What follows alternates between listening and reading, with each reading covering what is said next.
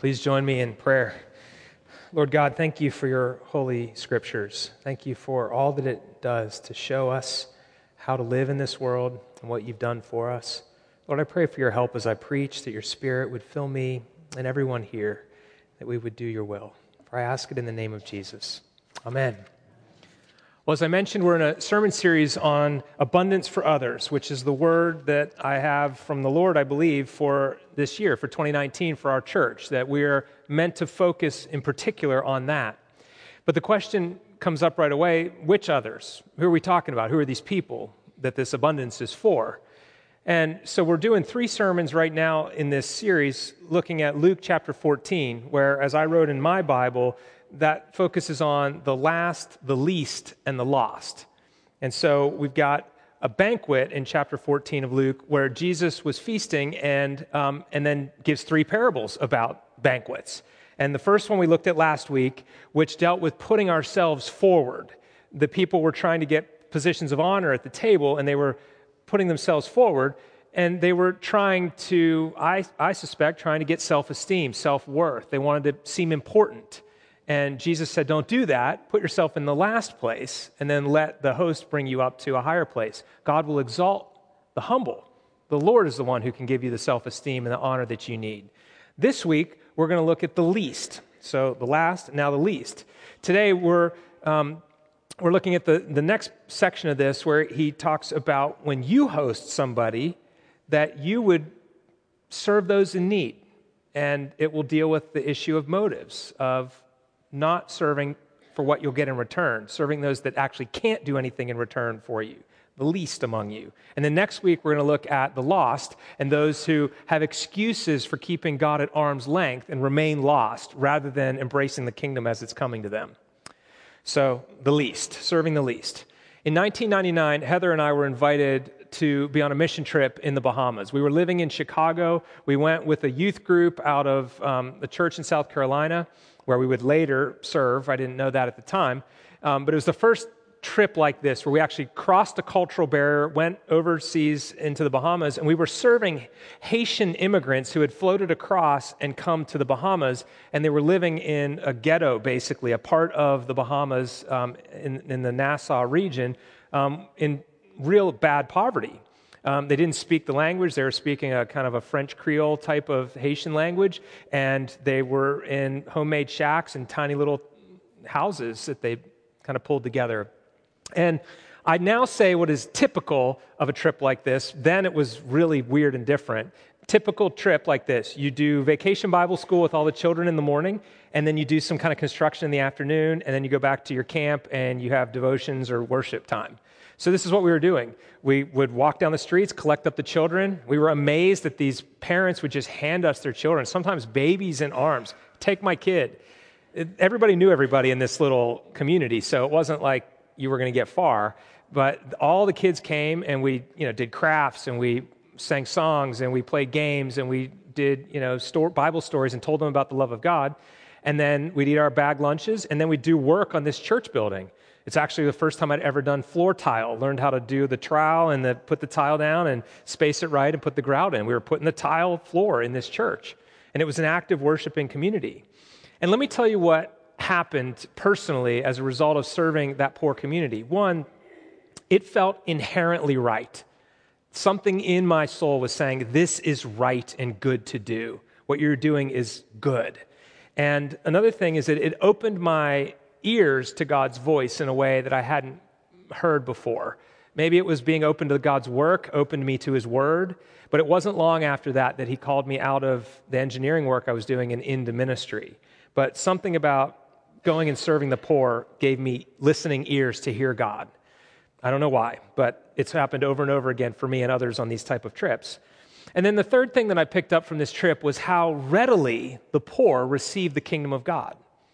They just were, there were no barriers. They were eager for all that we could give them. They wanted us to pray for them. They wanted us to tell more Bible stories, sing more songs, do more crafts, everything. There was no how do you know God is real? There was none of that kind of stuff. Give me scientific proof for God. Nothing. It was the poor crying out for God, and here comes a mission team, and they just received it immediately, which is not surprising because Luke chapter 6, of all the four Gospels, Matthew, Mark, Luke, and John, Luke the physician talks a lot about the marginalized, the poor, women, the sojourners, the travelers among them. And he is very clear about God's heart for the marginalized. So whereas Matthew says, blessed are the poor in spirit, Luke says, blessed are the poor, for theirs is the kingdom of God. And he doesn't add the qualifier in spirit, although it's certainly there. Poverty of spirit is real, but physical poverty is real as well. And the poor come into the kingdom much more readily. I learned that all there. God helps the helpless. He has a special heart for those who are the least of society. If you do a word search, I did it through my computer in the ESV, for the word poor, it pops up 183 times. If you look for the word widow, it's in there 93 times. If you look for the word fatherless, I looked for the word orphan and it didn't come up. I was like, what? And then I looked fatherless. It's in there 42 times. So these are the people in society that are most at risk. They're the ones who don't have the human safety net they need to survive. So God steps in to help those who are helpless. And he calls his people to do the same, to care for those who are marginalized. Consider this. In Isaiah 58, the prophet is speaking on behalf of God against the people of Israel for the way that they do their fasting and their prayer and their feasts and their worship. And he says, I don't like what you're offering me. He says, is not this the fast that I choose? To loose the bonds of wickedness, to undo the straps of the yoke, to let the oppressed go free, and to break every yoke? Is it not to share your bread with the hungry and bring the homeless poor into your house? When you see the naked, to cover him, and not to hide yourself from your own flesh. That idea of hiding yourself from your own flesh is this. God actually thinks we belong one to another. That if somebody else suffers, all of humanity is suffering. And all of humanity is called upon to go and help. The Cain and Abel thing, who is my brother? When Cain tries to put off that Abel's his brother, am I my brother's keeper? God's answer is, yes, you are. You are to look out for one another. That's God's design for us. So he's saying, your own flesh, other people. Or if you think of the parable of the Good Samaritan, the guy asked, who is my neighbor? And Jesus' answer was, anyone in need is your neighbor. That's basically the answer of the parable of the Good Samaritan. So God wants us to care for those who are helpless. He wants us to be the help that they don't have. Also, not just the Old Testament, in Galatians chapter 2, the Apostle Paul has become a missionary, and he didn't want to preach the wrong message, and he didn't want to get it wrong. So after a while, he goes up to where the other apostles were and talks with them about his ministry. And listen to what he says. He says, when James and Peter and John, who seemed to be pillars of the church, perceived the grace that was given to me, they gave me the right hand of fellowship, and to Barnabas as well, that we should go to the Gentiles and they go to the Jews. Only they asked us to remember the poor, the very thing I was eager to do. So whether it was Peter and his group or Paul, they all understood that God helps the helpless and calls his people to do the same. So Paul was going to go reach out to the Gentiles with the gospel, and Peter and the others were saying, hey, that's great, go for it, but make sure you remember the poor. And Paul says it was the very thing I was eager to do. Because he knows that God cares for the widow, the orphan, the sojourner, the traveler. In our day, we travel and we have, embassies and smartphones and credit cards and planes. In their day, no communication. You go wandering for months on end. You have no support network, no way to communicate, and you're very vulnerable. So God said, care for the sojourner among you. When somebody's traveling through your town, look out for them. Make sure they don't become the victim of something.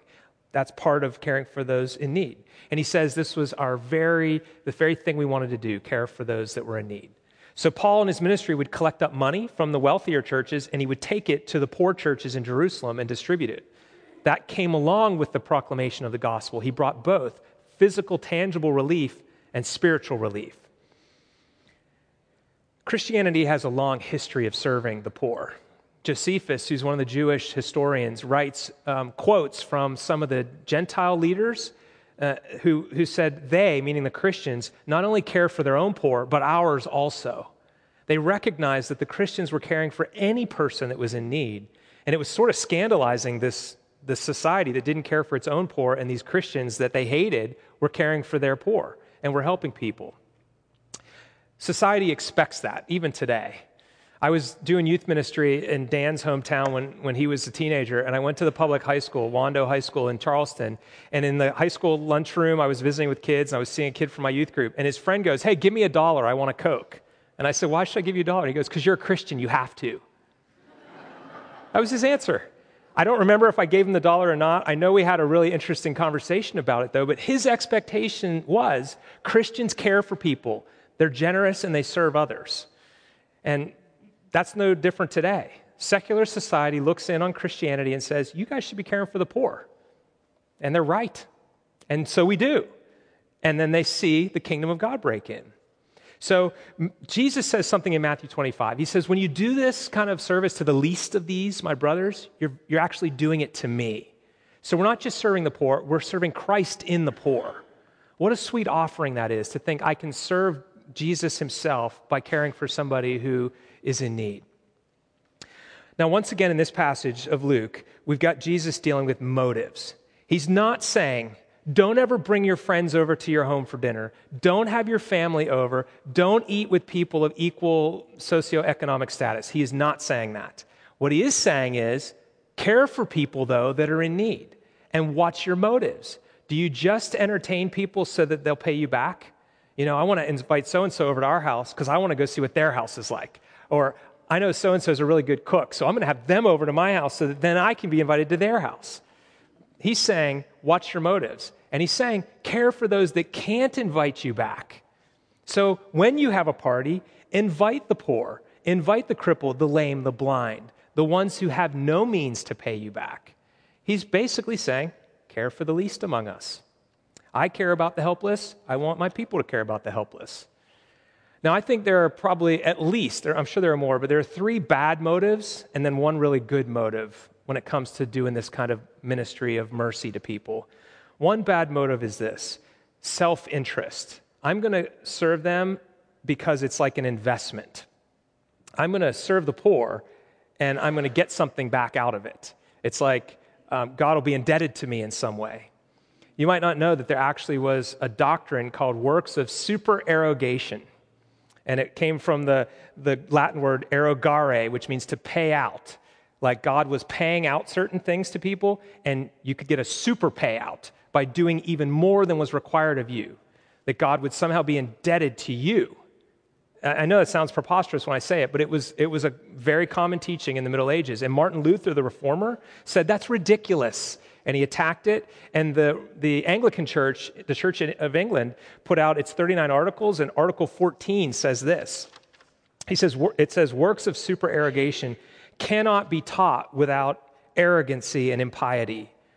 For by them men do declare that they not only render unto God as much as they are bound to, but that they do more for his sake than of bounden duty is required.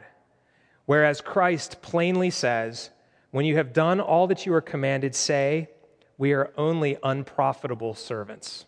That's Article 14. So the Anglican Church, the Lutherans, the Reformers all said that idea that you can somehow make an investment and God is now in your debt because of your service to the poor is crazy. You can't ever do that. So the motive of, I'm going to serve the poor because then God will have to serve me, bad, don't do that. Don't do that. Another one is paying our dues. I came across this poem by William Barclay, and he's a Scottish preacher and author, and he wrote this little poem, and I read it to Heather yesterday to try. I said, hey, can I just read out loud this poem? I want to see if I have the syllables right on it.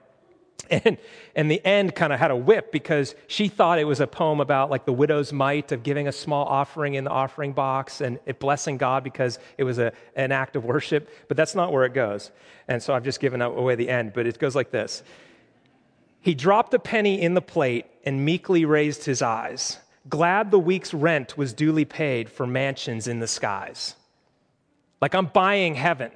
As I give my alms, it's like, there's my rent for this month, God. I'm securing my place by paying you. I'm paying off my mortgage ahead of time, so when I get there, it's paid. And that obviously is not good either.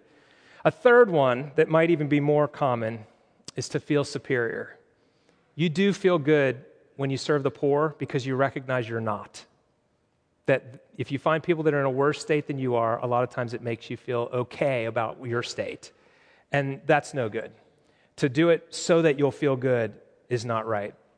There was a rabbinical saying that the best gift occurs when the giver doesn't know who the recipient is and the recipient doesn't know who the giver is. Jesus said, let your right hand not know what your left hand is giving, and vice versa, right? Because there's a temptation to feel puffed up, like, wow, I'm really wealthy and I'm doing really well. I feel good about myself because I see that they're not doing so well. And that's not a good motive. So here's what I think the number one motive should be. Not just because we're commanded by God to do this, which we are, but I think it should come as an overflow of love. That we simply have an abundance for others. We recognize that what God has done has given us so much in terms of spiritual and sometimes physical resources that we are able to give it away, to sow into other people's lives. In 2 Corinthians 8:9, the Apostle Paul writes this, speaking of Christ, though being rich, he became poor for your sakes so that you might become rich in him. The riches of Christ is what Christians have, and it's out of that abundance that we're able to serve others. We've been so blessed by him and what he's done for us that we're able then to care for others. Now, let me go specific in application here. I want to bring this down to a couple of specific things. You don't have to look far to find those who are the marginalized. In this particular chapter, he talks about those who are poor, physically poor, crippled, lame, or blind. You could consider a number of other things. I want to consider one specific group this Sunday. The mission of the week, which we'll come back to at the end of the service, is First Coast Women's Services. And because of our schedule at the church and the launch of Alpha, we pushed the National Sanctity of Life Sunday back. It's normally last month. We decided that we'll recognize it today because it fit in with where we were preaching and this idea of caring for the least among us. It's hard to find someone who is more of that category than the unborn. They really are the most vulnerable. And in this country, our laws allow us to end life. And so I want to encourage you to have a voice about that. Don't be loud and obnoxious, but simply say, I just think this is wrong. Not politically, theologically, that God is a God of life, and that what we do in this country is wrong. It's morally wrong and reprehensible, and we need to change the laws. And of course, do your votes and all that stuff, and let's try and pray for our country to flip this over. But when Roe versus Wade was put in place 46 years ago, 1973, the vote went 7-2 among the justices. And even some of their write-ups of this decision appealed to science at the time. A lot of time has passed in those almost 50 years, and everybody on both sides of this debate recognizes that life happens at conception. Science has gotten that much better, so we're real clear on that. The question now becomes, when does personhood start? Because it would be wrong to end the life of a person. That's where the argument goes. But the scriptures are super clear. Nobody's made a good biblical argument for the Roe versus Wade decision. There's just not a good one. There's a ton of stuff in here, though, that goes the other direction. Consider Psalm 139. We sang a bit of that this morning. David says, you formed my inward parts. You knitted me together in my mother's womb. I praise you, for I am fearfully and wonderfully made. Wonderful are your works. My soul knows it very well. My frame was not hidden from you when I was being made in secret, intricately woven in the depths of the earth. That's not just mere biological matter. That's the miracle of life, and that's God doing it. Or consider what he says when he calls his prophet Jeremiah. He says, it says, now the word of the Lord came to me saying, before I formed you in the womb, I knew you, and before you were born, I consecrated you, and I appointed you as a prophet to the nations. So God clearly is a God of life, and to him, it starts even before conception because he's omniscient, he's omnipotent, he's the one who is the creator. And so we are very presumptuous on that, as Americans, on that topic, allowing this so-called freedom of choice. I want to encourage you to have a voice and stand up for those who can't fight for themselves. Secondly, let me leave that one for a minute. I want to encourage you to have a two-pronged approach to serving people. There are categories, and forgive the labels, but a lot of times those who are labeled as liberals tend to go for the social gospel, meaning serve the poor, feed the hungry, clothe the naked, visit those in prison. And the so-called conservatives tend to go with the more dogmatic, theological, and preach the gospel and pray for spiritual conversion. Don't have a two-pronged approach. Do both. As the Compassion International ministry says, an empty stomach has no ears. You can't preach for salvation to somebody who's dying of starvation. Feed them first, and then they'll listen. That's basic understanding of the hierarchy of needs. So we should care for the poor, and we should care for them spiritually. So we should share the gospel, and we should do deeds of charity. I think this is clear in the scripture. So take a two-pronged approach to that. Do spiritual conversion work, try and lead people to faith in Christ, because all of us are the least spiritually, as David said. He's mired in the pit, and he's poor and needy before God. And he was the king of Israel, so it's not like he was physically poor, but he was spiritually poor. And then, of course, there are a ton of physically poor. Let's meet their needs, and then let's proclaim the gospel to them. And then finally, I'm really proud of our church, actually. This isn't like you guys aren't doing enough. This is recognize, here's what the Bible says about the importance of doing this. This is why the abundance for others is so important. Our church does every Sunday in all the services, we have a mission of the week at the end of the service where we are reminded to go out and serve the world. And we promote one of these mercy ministries. So again, today it'll be First Coast Women's Services, which is caring for crisis pregnancy situations. But I want to encourage you, if you don't have a place to care for the least, to find one. Get a connection guide. There's a list of every ministry in there. And don't just do it alone. Go with your group. You're in a life group or a small group. Go and serve together. It's way more fun that way and more powerful, and then you can process the experience together. I mean, even the Ecclesiastes said, you get a better return. Two get a better return for their work than one, and a cord of three is not easily broken. And if one falls into a pit, the other can lift him out. So I want to encourage you with your life group to go and do these kind of works. And you can talk to Dan, you can talk to others about which ones are ready for that. So talk to your life group leaders about how to plug in there. And let's be people that, out of the abundance God has given us, care for the least among us, as well as the last and the lost. Would you pray with me? Lord, I thank you again for this high call. And I pray that you would draw us into the excitement of service. That even as that mission trip that Heather and I took so many years ago transformed us, I pray for each person in this room that we would know that experience, that it would become addictive in a great way, that we would be excited to see your kingdom come. And I thank you for how readily the poor receive you. For who else can they turn to? Thank you for helping the helpless, including us. And I pray this in your holy name. Amen.